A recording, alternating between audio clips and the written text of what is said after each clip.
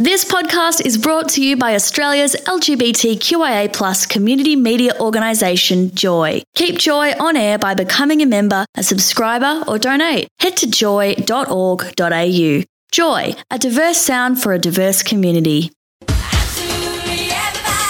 Joy 94.9 presents Absolutely Everybody. Sponsored by and presented by Annecto, the People Network.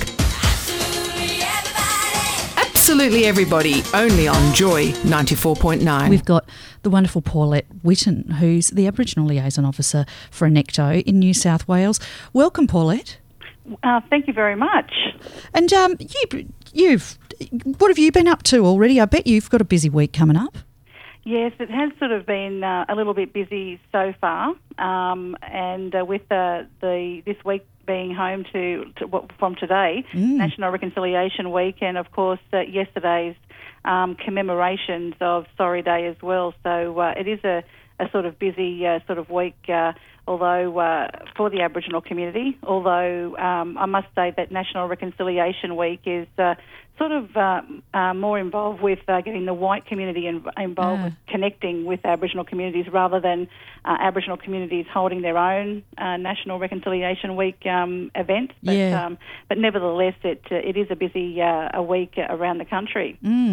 Yeah, and that was one of the things, as I was looking through to see, okay, what's going to be on, for Reconciliation Week, who's doing what, and I got on, and it's been really quiet as far as the lead up to Reconciliation Week this year, and I'm not sure why that is, but yeah, I realised, actually I shouldn't be going to my usual places that are Aboriginal organisations, because this is actually about white fellas and as well, being part of the process and saying, well, yeah, hello, this is what we're putting on, this is what, what we want to engage in and be part of. So yeah, between 27th of May and the 3rd of June, we've got, is it National Reconciliation Week actually I think it's up to the 29th. Is that right? What dates have we got this year? No, the dates for National Reconciliation Week are always the same, and that is from the 27th of May, which is today, till the 3rd of June, and that is the set dates for National Reconciliation Week each year.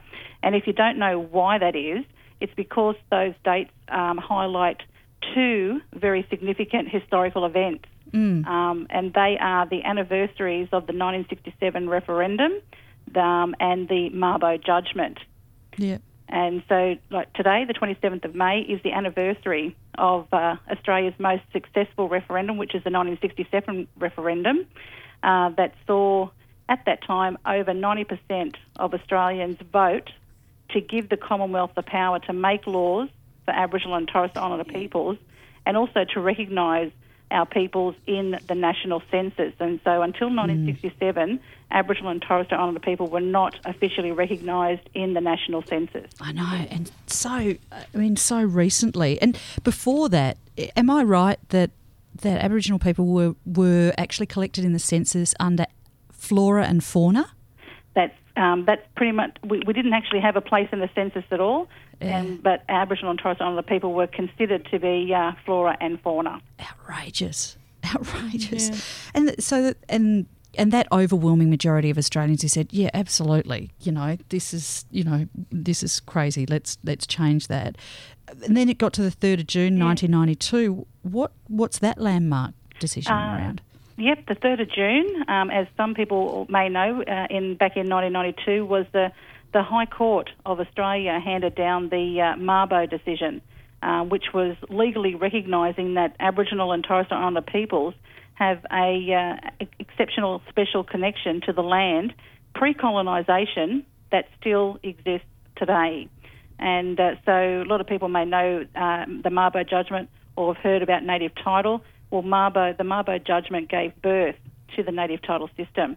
So that's the other significant date of Reconciliation Week, the 3rd of June, which hails back to the Mabo judgment, which was handed down in 1992. Yeah, and we've still got some of the oldest rock art and culturally significant sites that are under threat in places where people are wanting to mine and do all sorts of things. Yes, absolutely. Aboriginal cultural heritage is always under threat, even when you want to construct a new road, a new freeway. Because a lot of those freeways and things that you drive on these days have actually either destroyed Aboriginal cultural heritage sites or, some of those sites that those roads go through have, they've agreed with the Aboriginal community to get the Aboriginal community to move them to another site so that, but it's not on the original site. Yeah. So everyday things that we take for granted in mainstream Australian life, there's been a lot of cultural heritage damage already, and then you've got things that are destructive like mining as well, and those sorts of things on Aboriginal country. And there's a lot of sites people would walk past every day that they wouldn't necessarily know is kind of significant. From the conversations I've had with people talking about, you've got to be careful that you don't move those stones, you don't move that area that's significant. You're like, really? Like, wow. Yeah, well, that's and that's correct. And there's different things in different places, and even through moving through suburbs of whether it be Melbourne or Sydney, where I'm based. There's Aboriginal heritage all around you, even in the suburbs names and that so forth. So there's a lot of cultural heritage around. It's just that you've got to stop and think and educate and learn about these things. Yeah, and I think a lot of people would say, well, why do we have to learn about it? And I think the answer to that question is that this country always was and always will be Aboriginal land, and so everything that we develop on this country, you need to think about the First Peoples and how you can integrate that as part of your daily life. And some other countries seem to have done that really well, like Native American culture in the US is really highly respected, and elders are engaged on a lot of topics, and same with New Zealand. And I don't know, do we have that same level of consultation and collaboration, do you think? I think it's something that we're striving for. We sort of maybe have bases for it, but I don't think it's as strong as in other countries. Example for Aotearoa, as you said, New Zealand. I think their peoples are more visible over there, and of course they have the Waitangi Treaty, which we don't have a treaty in this country that I heard you alluding to in your introduction. There as well, and I think some of those basis that is required, I think, to move forward in consultations, and I don't think consultations are done enough as well in this country, and sort of people's attitudes and I guess not everyone will say that they have a racist bone in their body, but the ignorance breeds racism. So if you're ignorant about something, then your level of knowledge won't be as good, and it can be seen as racist there as well. But I think it's just about educating yourself and connecting with people. There's been research done in this country to say that many Australians have never come into contact with an Aboriginal person. Oh, I find that amazing. I find that amazing as well. Yeah, right. Wow. But I think part of that issue is that people don't recognise who is an Aboriginal person, and the thinking about what an Aboriginal person looks like, right. and that as well. And I think that the idea goes back to the Aboriginal person, a dark-skinned person wearing a lap, standing on one leg with a spear. It's such an ancient view. It's part of our traditional culture, obviously. Yeah, sure. But Aboriginal people don't look like that all around the country. We all look different. We come in all different shapes, sizes and colours. Yeah, and it'd be like waiting for going, oh, you know what those white people look like? They look like they're in those bustles, the women wear bustles and lovely 18th century gear and those lovely head, gears, that's what white people look like, and people go, don't be stupid. Same thing, in the LGBTIQ community, it's the same thing with gender. People will say, oh, I've never met a lesbian, oh, I've never met a trans person, oh, I've never met, because of the perception. Chances are you just don't know you have. Yeah. And exactly. Chances are that you've just walked past 10 Aboriginal people and you wouldn't even know. Yeah, and it's about trying to not make those assumptions about people and see people as people and start a conversation rather than starting a conversation about race or anything. Just start a conversation with, hey, hi, how are you? How you doing? Yeah. Yeah, exactly. And go from there. It's not complicated. Exactly. and that's a great basis, and I think it's just the conversations that we need to have on a more regular basis, as you say. Well, will you hang around with us, Paulette, because I want to talk a bit about the Chinchilla boys and what Annecto's doing, and in this space of inclusion, but also. There's a film festival at the moment in Melbourne, the St Kilda Film Festival, and there's a wonderful piece about the Chinchilla Boys home that has made it to the music video section of the finals there. So we're pretty impressed with that. This is Absolutely Everybody on Joy 94.9, proudly sponsored by Annecto. And we are on the Wurundjeri lands of the Kulin Nation, and we're with someone from Koori country over in New South Wales. I think that's right. Paulette, you part of the Koori Nation that's over there? Yeah, I actually work and live on the Koori, on the nation of the Darug people. The Darug people are the traditional owners of the Sydney area. Oh, okay. Although some groups say that it's the Eora nation, so I acknowledge both the Eora and Darug peoples of Sydney. And I've been born and lived on this country for most of all my life, basically. Yeah, right. But most of it, except for a couple of times when I've left the state. But I am a Yirrali and Gamilaroi woman from northwest New South Wales myself, and which is country out in Garuga, which is in out past Lightning Ridge, in the outback of New South Wales. Yeah, beautiful. And over across the border as well, and also on my other side, Gamilaroi from the town of Coonabarabran and Burrabadee Mission, and my father was also. Grew up in the notorious Chinchilla Boys home, as well as part of the Stolen generation. So I have those connections as well as part of my heritage. Wow, so you have a direct connection to understanding the impacts of that Stolen generation. Absolutely. Absolutely. My father is a product of the Stolen generations, and as such, those issues have affected and touched my life as well, my entire childhood and adult life there as well. So, and I have a strong connection to the Chinchilla Boys home mob as well. I consider them my uncles. Yeah, they've created a very tight bond, those boys, haven't they? Yeah, they have, and I think regardless of whether it's Chinchilla or Cootamundra or Bomaderry or elsewhere, you'll find a strong connection between those who grew up together, and that's pretty much the only family that they've ever had, really, from those kids that were taken from their families at such early ages and in their formative years, and that's where you form all those tight bonds, and it's with each other rather than their own biological families. Yeah. What's the impact of that? As a child of a Chinchilla man, that has its broken bonds with the biological family that you should have those close family ties with. My father grew up not knowing that he had sisters, for example. Oh, wow. And found out after he was exited the home that he actually had two sisters. He grew up with his twin brother, so they just knew that they had each other. Right. And they knew that they had a mum, and that was about it. So, you're constantly on the search for family. Bonds are broken. You're like strangers. So my aunties were like strangers. Yeah, right, of course. So that's number one. And then you've got the effects of the treatment of my dad in Chinchilla Boys home. And so which means the inability to know how to be a father, the inability to communicate, as people take for granted, I think.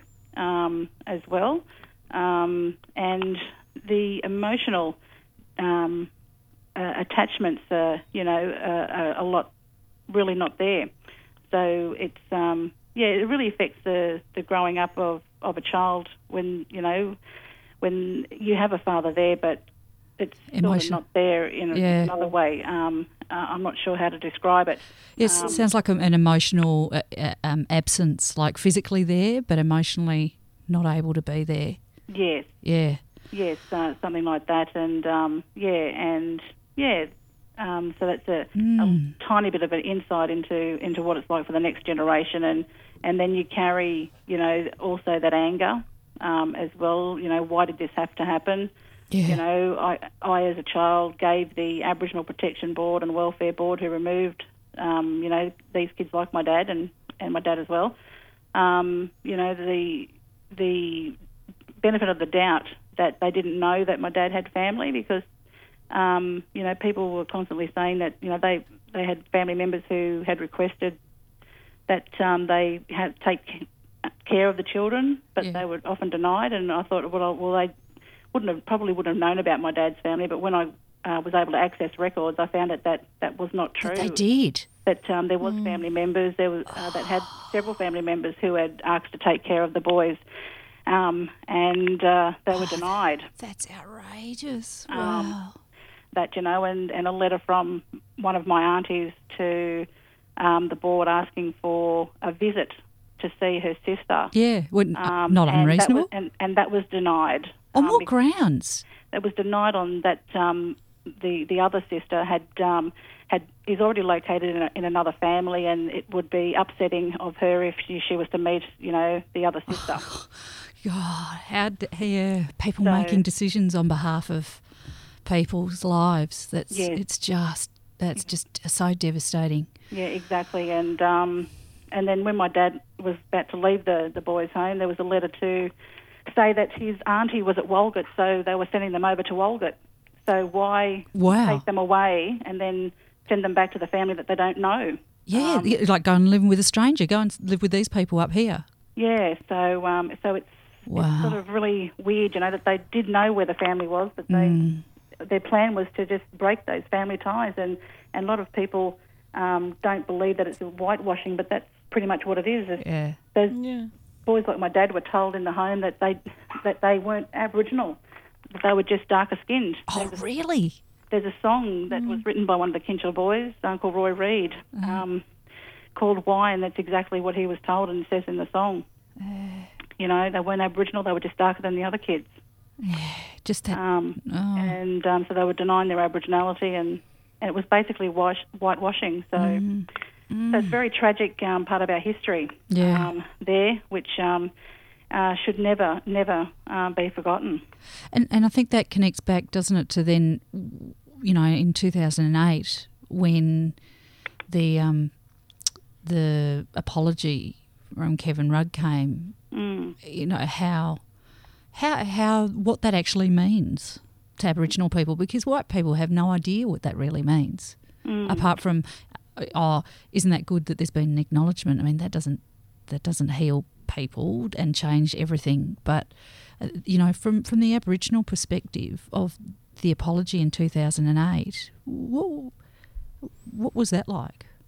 Well, in the lead up to that apology in 2008, I actually thought it was not going to be any of use at all. Yeah. But when it did happen, I actually cried when Kevin Rudd apologised.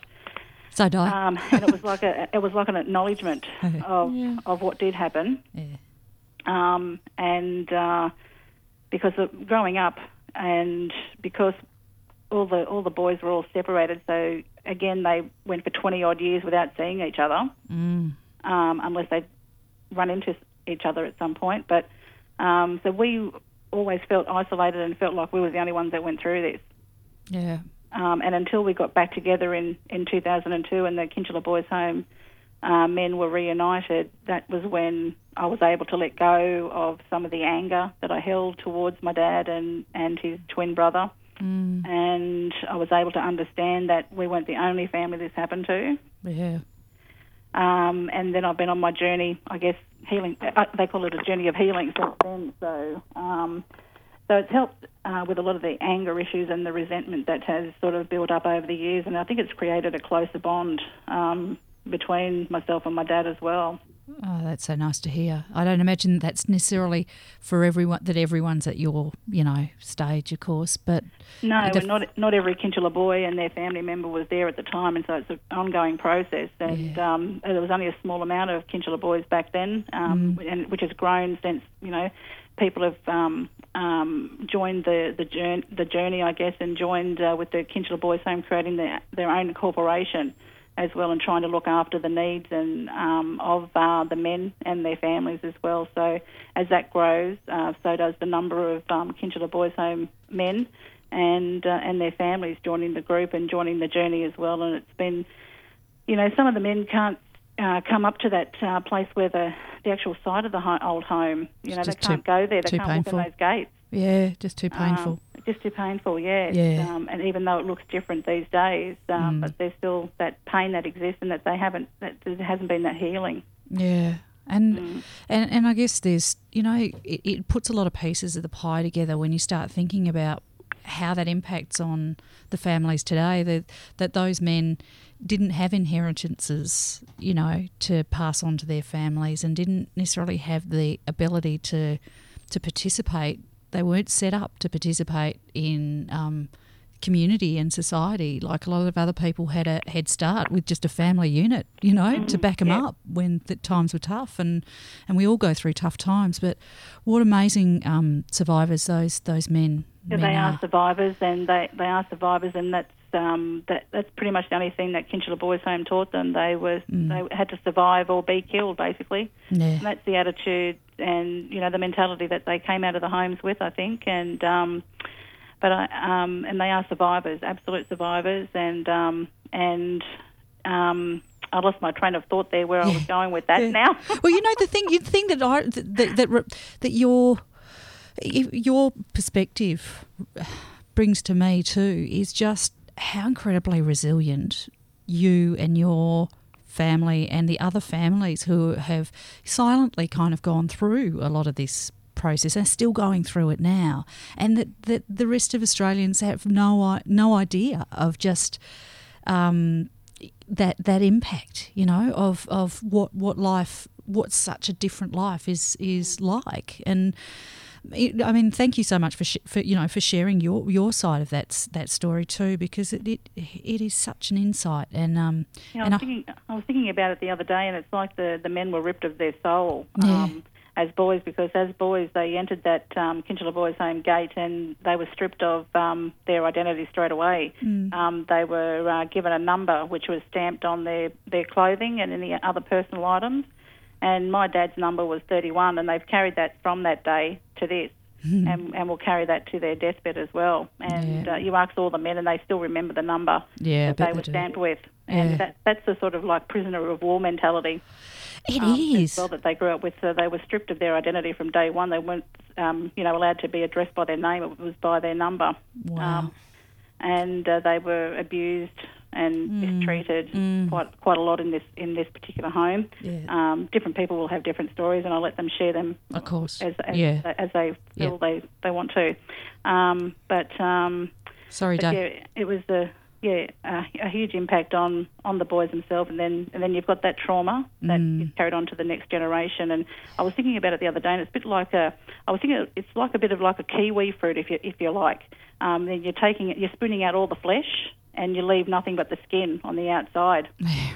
When you eat a kiwi fruit, and that's sort of a little bit of what it's like. You've got an empty shell of these men, and they're passing that empty shell on to their next generation. Yeah, it's post-traumatic stress disorder. I mean, there's no other way to really frame it except, I guess people would understand, people coming back from war, that's what these, men came back to, is they were trying to be husbands and fathers with post-traumatic stress. And thank God there are services as well that are out there that can assist and work with some of those men. Yes, and Annecto has formed a great partnership with the Kinchela Boys Home Aboriginal Corporation, so they're helping to, assist the corporation, help the men and their families as well. So I'm really pleased to see that Annecto has formed that relationship with that part of the community. And if you are listening and you're thinking, hey, yeah, look, it's time for me to, maybe make a connection and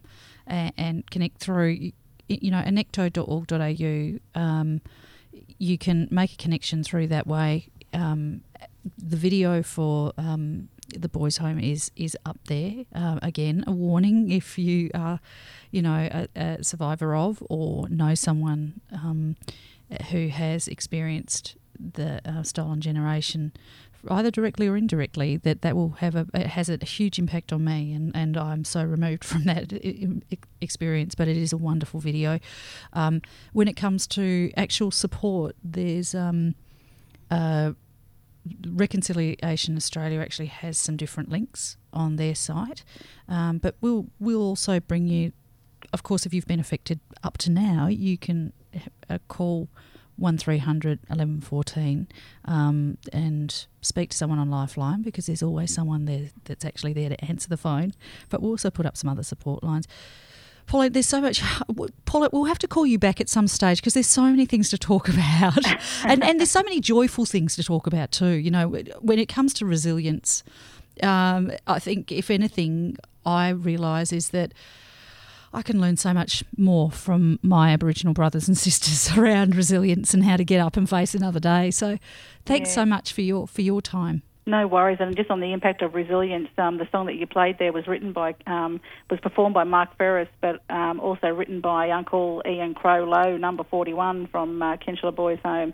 And he's used poetry as his form of dealing with his pain from his years at KBH, and has now been able to form that relationship with Mark, who's put that into a song. So, and that's helping Uncle Crow's resilience and healing as well. Beautiful.